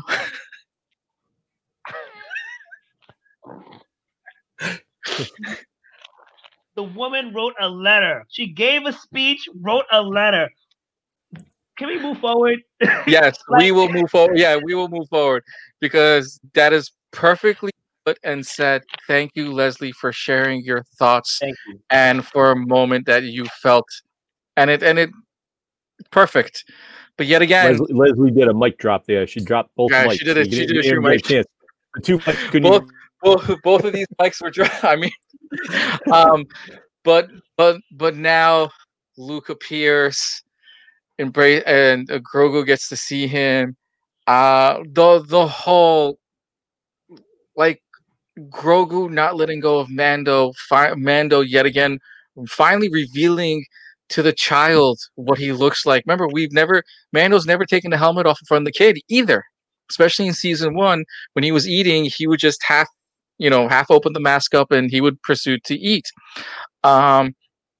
Leslie, let's start with you again. Your thoughts on pretty much the whole entire final scene: Grogu, Mando, and Grogu going into the hands of Luke in that final scene. I think that it took me back to a movie. I don't know if you all remember this movie called Shane, where this gunfighter, this gunslinger, has a bond with a young boy, and he has to leave and go on, and live his life. And obviously, it means certain death because I think that he's shot at the end of the movie. But the scene of a child separating from a parent figure, and you know that this child is going on to bigger and greater things, and him keeping that child there, even if he's emotionally tied to that child, would be a disservice to that child. When Grogu touched his face, and I saw that tear forming in Mando's eye, I lost it. When R2D2 came in, and he saw that the bond formed between him and R2D2, and R2D2 has been so significant when it comes to children, even in the real world. In the Star Wars world, he is significant to children, but even in the real world that we live in, children relate to R2D2. Seeing that moment, seeing Luke carry him off, it was joyous and heartbreaking at the same time. But they gave that one last shot of Mando with that tear forming in his eye. And it was just heartbreaking to me because this is a man who lives by a code that he doesn't cry. He doesn't have emotion. He just does. He has a duty and a responsibility. But you understand his attachment to that being. You understand the being's attachment to him. And that scene where he was grabbing onto his leg at the end. Oh, geez. I don't have kids, but I imagine what that must have felt like. Right. Mayhem, your thoughts on that scene? Mando, helmet, face, Luke. I think Star Wars in this season particularly, if not the first, both seasons, have done a great job at reintroducing characters and making them more complex than just their titles. Oh, he's just a Jedi. Oh, he's just a Mandalorian. Oh, he's just whatever. Or she's just a bounty hunter. They're actual people. They may not be human beings per se, but they're people with all types of baggage. We even saw TIE fighters who we rooted for, who were technically the bad guys. We rooted for them in the episode before with Bill Burr, 2 episodes before, if I'm not mistaken. But then, some of them weren't necessarily for what they're fighting for fully. That scene helped bring back the humanity, I'll say, even though that's wrong. Just the humanity of people. And Grogu leaving, I can understand, was very, very, very, very sad because we grew. It felt like we grew with him. Yeah, he's a baby. He's 50 years old. It's an old man. But it's like we were just getting to know him. He was cool. We just found out his name. And the Mandalorian showed his face. He cried. And it's like a father figure. And don't get me wrong, he went to Luke. Oh, I can't wait till they expand upon that. Like, where's Grogu now? But even Luke kind of showed some emotion while fighting. You saw when he crushed that robot? Like, there's a little bit of darkness to that. And it's just like, this is all coming to an end, and I don't want it to because there's so much more to explain. Like Berkey said, there has to be a season 3 with Bo Batch. There has to be. I need Bo Batch back. I need to see what happens. I need to see what happens with the Mando. Well, we know that's not going to be happening because of something else happening. We'll get to that in just a short minute. We'll let Bergie continue on, and then we're going to go into another topic because we're not over with this, especially with the Mandalorian. But take it away, Bergie. I mean, the esteemed guests that we have here, they've pretty much nailed a lot of the stuff to say. Les definitely said it best. Like, seriously, like Les, amazing. I agree with her on everything. To see the look on Grogu's face, he didn't want to leave Mando. And that scene was very powerful to watch and to see like a father letting go of his child.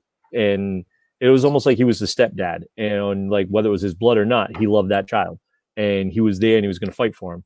And he knew. I think Mando knew he needed to go with the Jedi to fully fulfill like his destiny or his purpose in life. But at the same time, he didn't want to let go. That's I think why he left. He opened the helmet to show him, like, look, I'm going to be okay. I know you want to see me. We have a connection. This man can help you.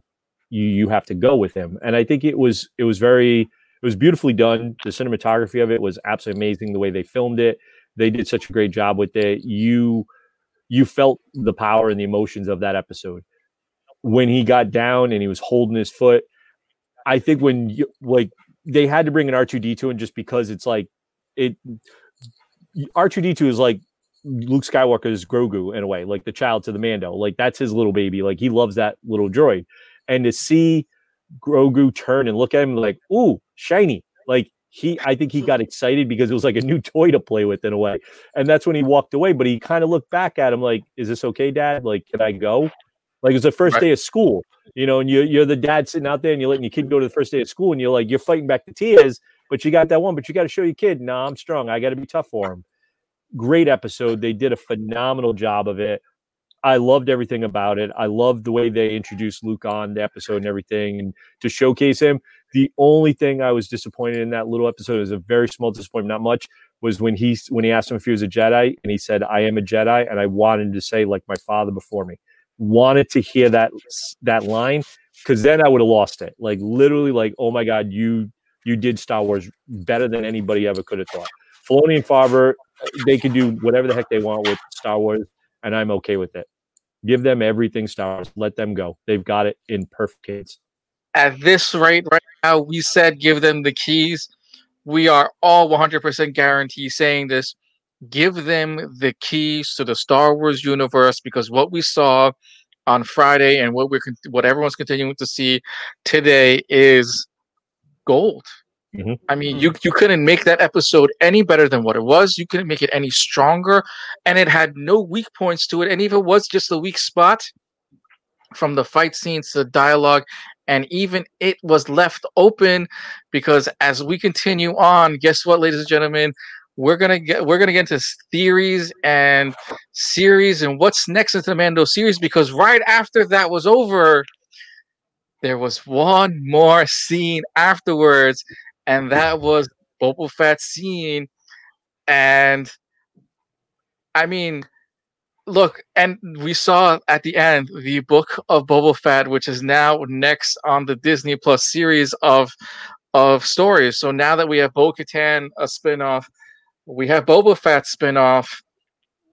Mandalorian, remember, people are going to forget this right now. The show was about the Mandalorian. Granted, Grogu is out of next season. I know it's going to hurt for a lot of people. Next season, we will not see Grogu probably up until maybe the last episode. Mm-hmm. And maybe he probably utters his first words. Oh. And maybe that's something everyone needs to embrace right now is the fact that when season 3 begins, we do not have Grogu, but we do have Bo-Katan, we do have the Dark Saber, we do have Kara, we do have the the rest of the bounty hunters, and the fight for Mandalore, and that will probably be the continuation of that series. And we also forget too that Moff Gideon is still alive, and so is the scientist. This may also introduce, I'm saying this right now, a certain Sith, because how can Moff Gideon get out of this situation to continue the work that he is doing? What do you guys think could be happening next in this series outside of Luke and Grogu happening, which we're waiting for them to continue on that one? And when we finally see Sebastian Stan step into the role of Luke Skywalker. Leslie, let's start with you because you're all smiles and giddiness and everything else. Go ahead. What do you think will happen next on season 3 of The Mandalorian? We're all guessing. Super spoilers ahead, because guess what? Everyone's thought matters. Go ahead. Well, what we did see was Boba Fett went back to Tatooine. He took over Jabba's throne. Which means that Jabba is extremely connected. I guess what Jabba is he's a gatherer of information, and a lot of people owe him debt. So I'm wondering if this is what Boba is going to be now. Is he going to be the brand new Jabba? Are we going to see characters that were in Jabba's circle in season 3? Characters that we may have looked up, and I've said this many a times because I said I wanted so much to know what happened to the character, the little bitty thing that was in Jabba's pocket, Salacious Scrum. Will we learn about Salacious Scrum? Will we find out whatever happened to him? What about all the other characters that were around Jabba and when he was ruling on Tatooine, or there he was? There are so many, and yes, we will probably see the story with the Darksaber. We will see what's going to happen with that. But this is opening up 2 storylines, because they wouldn't have added that little teaser there if it wasn't meant to have something happening in the 3rd season. So we're going to see some part of that storyline. Right. And now, they're going to bring back characters that, once again, they're going to bring back characters that we love from the Star Wars franchise that we probably didn't even know that they had a storyline. We're going to learn that storyline. It's going to be recreated in season 3. All right. Mayhem, your thoughts on what could be happening next in the Mandalorian series? Right off the bat, Bo Batch. I'm sorry. Once Bib Fortuna was closed, that's Jabba the Hutt's right hand man, right? That's the guy who took over. Once he was killed and he took over, and they had the wine from when they made from previous episode before. Obviously, Mr. Fett has plans. He has a plan, and he's gonna have to recruit who? Bo Batch. Fennec is gonna mark my words. Season 3, we're gonna get the Mandalorian at the end. And we might get Grogu at the end. I believe we'll get the Mandalorian either episode 7 or 8. Let's say it goes up to like 9 episodes. 7 or 8. And all of them will be back fighting again. It'll be a debt paid of some something. Or a favor owed. Definitely. But I don't know what. And it probably has to do with Moff Gideon too. Because maybe Moff Gideon is like, Boba Fett's like, nah, it doesn't bother me. But then he's trying to rule a kingdom. He's like, all right, it bothers me. I have to step in now. I guarantee you. Moff is going to make them come back together. And they're all gonna have to kill him, and they're all gonna have to come back together to do so. And I want to add, if we're lucky, and the money's right, maybe we'll get Bill Burr back again. I would love to see that. Bill Burr will be in another series that has nothing to do with the Mandalorian, but that's for somewhere down the line. Bergie, take it away. So that episode at the end where they did the little scene, I absolutely love that, because I'm like, where are they going? Why are they at Jabba's palace? Like, what the heck is going on? You see Fennec coming in. I'm like, why are they going after Jabba? Like, Jabba's palace, Jabba died. Like, he got choked out. Like, the Hutts are no longer there. And then all of a sudden you see, like, he shoots Bib Fortuna. And I was like, man, Bib put a little weight on in the years since Jabba. I guess it's good to be king. Yep. It's good to be king. you know? And then when I got there and he sat on that to me, when he sat on that throne, that kind of reminded me of, you alluded to it earlier, Les, where it was like Conan. Like he didn't want to lead, but he was the king. Like he was the leader. And I said, when he sat there and he had that look and he leaned on it, I'm like, I've seen this before. This is Conan the Barbarian. Like he just proved I'm the baddest of baddest around. So now is he going to get the crime families back together? You know, you've got all the 5 different crime families, the Hutts, everything. There's a lot of stuff that they could do. If this takes place so many years after the Return of the Jedi, could we get, dare I say, Lando Calrissian? Yep. Does he come there? Do they do something? This can lead into a lot of stuff. And I do truly think that could do a little more with the lore. As far as where the Mandalorian goes, I think we're going to see him on a mission to help Bo-Katan, begrudgingly on her behalf, because I don't think she wants him around. She wants the Darksaber, but she's going to keep him around because he's got the saber. She needs to keep eyes on him.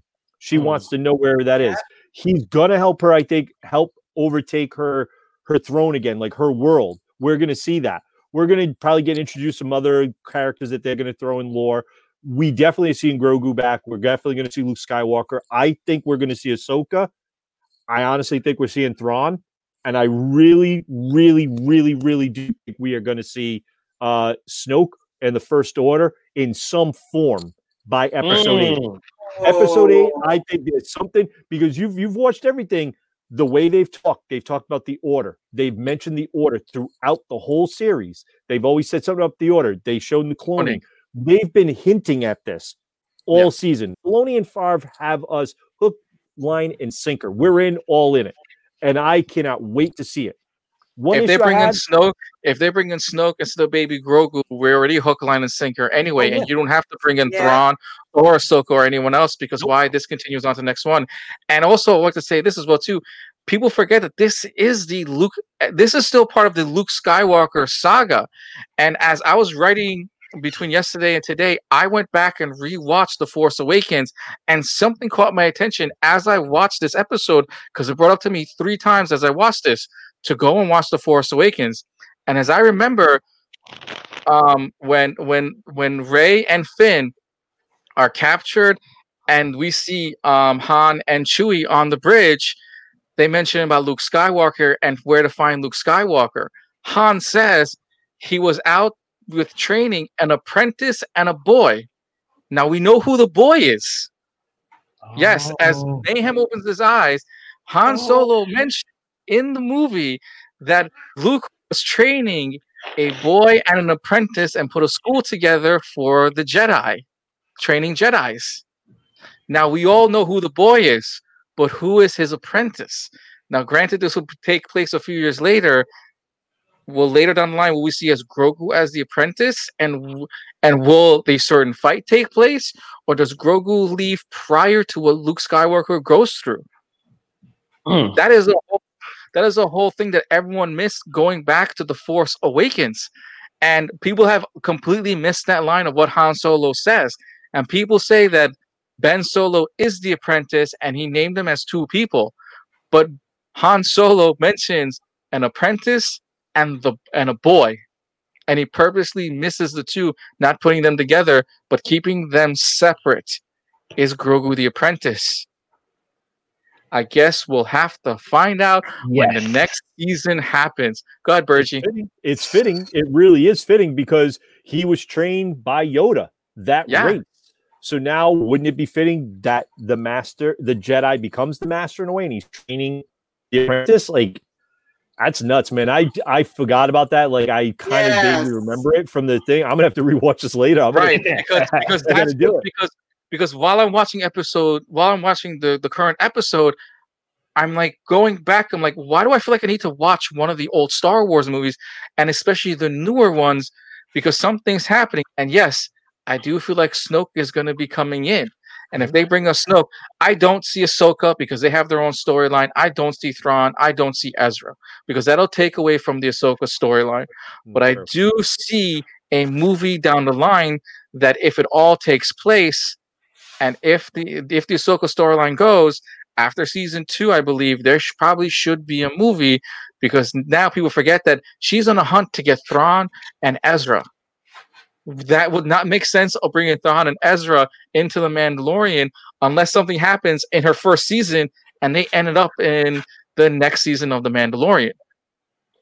So now I have a question for you. Like, with everything that's going on, we know we have a new Obi-Wan series. We know we have an Ahsoka series. Right. Do you see a little bit of maybe a crossover between the two? Because we know they knew each other. Do you think they could have a crossover? I think there's at least one episode. There's at least one. Absolutely. This is definitely a nod to the shows that we used to watch in the 80s. Understand that they're doing cliffhangers and there were crossovers. Look at the Bionic Woman and the the $6 Million Man. Yep. We all died for those crossovers when it happened. We died for those. So I absolutely positively think that that's going to happen. And it's going to be a huge production that everybody's going to be waiting to see because we know that the crossover is coming. It's probably going to be like the one episode just to throw in one or two storylines, because don't forget, they go from planet to planet to planet, and they always, for some reason, end up on those same planets. How many times are going to end up in Tatooine? I mean, it seems to be the number one planet everyone goes to for all junk. Yeah, Well, go. You think about it too. They've mentioned in the Obi-Wan series Vader's supposed to be in it. What if Vader's out hunting Jedis and he comes across Ahsoka and Obi is there in that episode in the Obi-Wan, and he defeats him to get away, so Ahsoka and him can go their own ways. There's a lot of stuff, man. There's so much. Yeah, I mean, Ahsoka kind of display. Go ahead. Yeah. Go ahead. No, finish. Well, I was just going to say, Filoni has this, I honestly feel like he's like some type of Asperger's, because this man sees things that we don't see. He sees holes that we don't see. Yeah. He sees storylines that we don't see. He knows characters that we have no. This man is an authority. So go ahead. Here's what I've noticed about Filoni, and this goes back to Rebels. If anyone goes and rewatches Rebels, it is every single Disney cartoon movie you've ever watched, because Ezra is Aladdin. If you go back and watch, you make that face right now. He is called the street rat throughout his entire series. And who is the only street rat in the Disney series? That'll be Aladdin. And Aladdin has always tried to prove himself that he is worthy of being king. Now, what is Ezra trying to do? Ezra was always trying to be worthy, that he is worthy of life. You know what? I'll just take a jab at that example, right? Aladdin's a little bit more relatable because people's worth isn't what they see them as, and classism at some extent. So, like, I can understand it translates well, and of course, it's a great marketing ploy for Disney. Like, hey, go watch Aladdin again. We got that live action too, so you get the animated and the live. But you think about the core, the message of that movie. Aladdin was more than just a street rat for sure.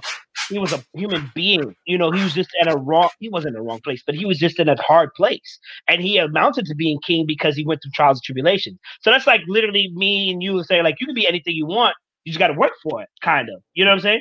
Aladdin had a genie. I'm totally aware. And he had a princess that loved him. So, yeah, you could say the same thing with Ezra Bridger, Kanan Jarrus, Jedi, Sabine Wren was the princess. Okay, there are a lot of tie-ins there. And the lightsaber is the genie in a way, because he goes hunting to make a lightsaber. So what is he missing? His genie. But yet again, he's used from Jafar to go find those certain pieces, and that's what makes it really great, is the fact that he's thrown in almost every single Disney movie that we've grown to love. Reference, and I believe a Sleeping Beauty reference in one of the episodes. So the fact that you have Filoni in the background throwing in almost every single Disney movie that all of us grew up watching, waiting to see how they're going to throw in Frozen. Yeah. Your cat wants to be part of the show. That's fine. I think honestly, he does pay attention to details, and he has a team. Yeah. He has a team that are fans. Like, and I wouldn't doubt if years later we find out he also has like the books, and he's just like reading the books or skimming the books back and like using information as well. I 100% agree that all of them are going to cross over except their own solo series. Maybe not within the first season, but sometime somebody will be featured on them. So I can see the Mandalorian being featured on Ahsoka maybe in season 2. You know, And to be honest, I kind of am looking forward to maybe one day they either do a Luke Skywalker series down the line to fill in a giant chunk of gap, because while we're getting all these little one-offs and everything, there is that big chunk of story still missing. And if it turns into a series, do it right. Get Sebastian in to play Luke Skywalker. Let us get to where the camp ends, and then get us into the next movie, which we don't care, because why? We got exactly what we wanted, and maybe we could finally get the Knights of Ren a giant explanation as well too, and how they're formed and how badass they were as well too, because that is the one thing missing in the story, where you mentioned the Knights of Ren in that movie. Yet by the next two movies, they are just a joke of a team. Yeah. I mean, the fact that Mark Hamill tweeted out, "Hey, you guys watch anything good this weekend?" Like, he knows the significance of his character, and he knows that everyone wants to see either a series or a movie. You got Sebastian. This dude was cloned. We talk about a clone. There's a clone of Luke Skywalker. That's a clone. Put him in a blonde. Put him in a dirty blonde wig. Put the comb over on him. Put him in a dark costume. That's it. And we've already seen it in Scruff. And we're going to see him in Scruff again when Falcon and the Winter Soldier comes out later next year as well, too.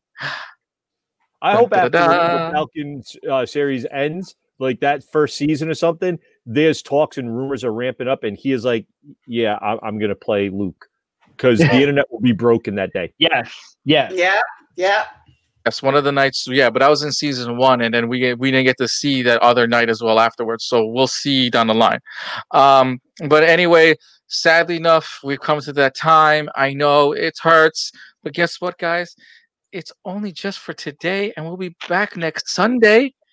But before anything, go make sure to check out Leslie every Friday on her show, The Tingling Tea. You can catch it on YouTube and Facebook.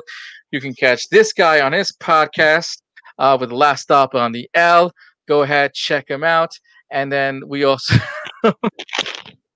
have this guy right here to the right of me. Anyway, you can catch him every Tuesday with This Week in Toy Culture. Guess what?